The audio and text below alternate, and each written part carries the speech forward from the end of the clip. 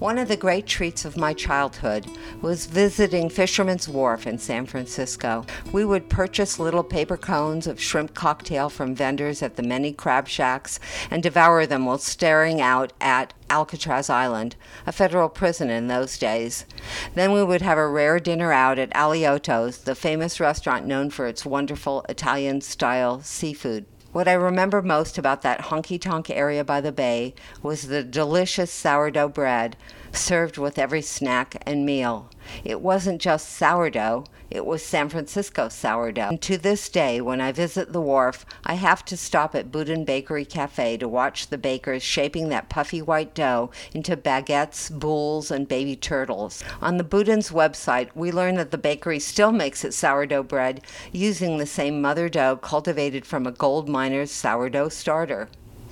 That would make the original dough 171 years old. Well, I have a sourdough mother in the back of my fridge, though it's not nearly that old, maybe 10 years or so, but it's rather temperamental, and sometimes when I neglect it, it gets a bit sour and smells like pickle brine, but like most mothers, it's pretty forgiving. I throw out a little bit of it, stir and pamper the rest, and feed it carefully with flour and water, and voila! It grows into a powerhouse again, puffy and proud, full of vitality, just the way you'd want your mother to be. I've used this starter to make all kinds of breads, a classic sourdough, a corn rye, a whole wheat cinnamon raisin bread, crumpets, English muffins, even pizza and bagels. The starter gives the dough a special flavor, helps the rise, and also makes it keep a little longer without the benefit of preservatives. Right now, sourdough seems to be having a moment.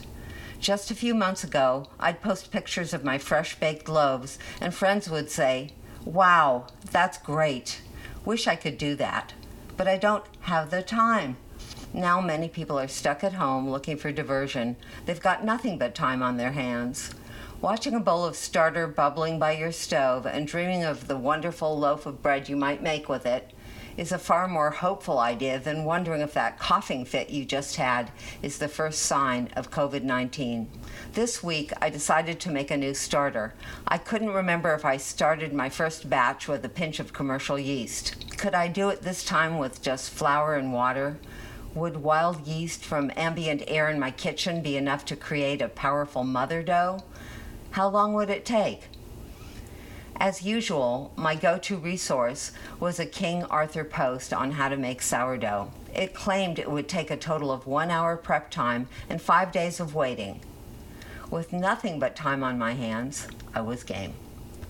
I started on Monday mixing a scant 1 cup of pumpernickel flour and a half cup of room temperature filtered water. For accuracy, I used my handy scale. The volume measurements work out to be 113 grams each of flour and water. 24 hours later, the mixture didn't show much action. It just looked like the pasty tan mixture I'd started with, but that was only day 1. I followed the directions and discarded half the mixture, added 113 grams each of flour and water, and stirred. This time I used unbleached all-purpose flour. This process of throwing away part of the mix and adding more flour and water continued until Friday. Of course, in this age of scarcity, when flour is as rare as gold dust, I didn't really throw out anything. I saved the discard to use in other recipes. The mixture went from absolutely no perceptible yeast activity to a happily bubbling cauldron of energy in 5 days. Sometimes, say the King Arthur folks, it can take a few days longer, and small variables like room and water temperature really do make a difference.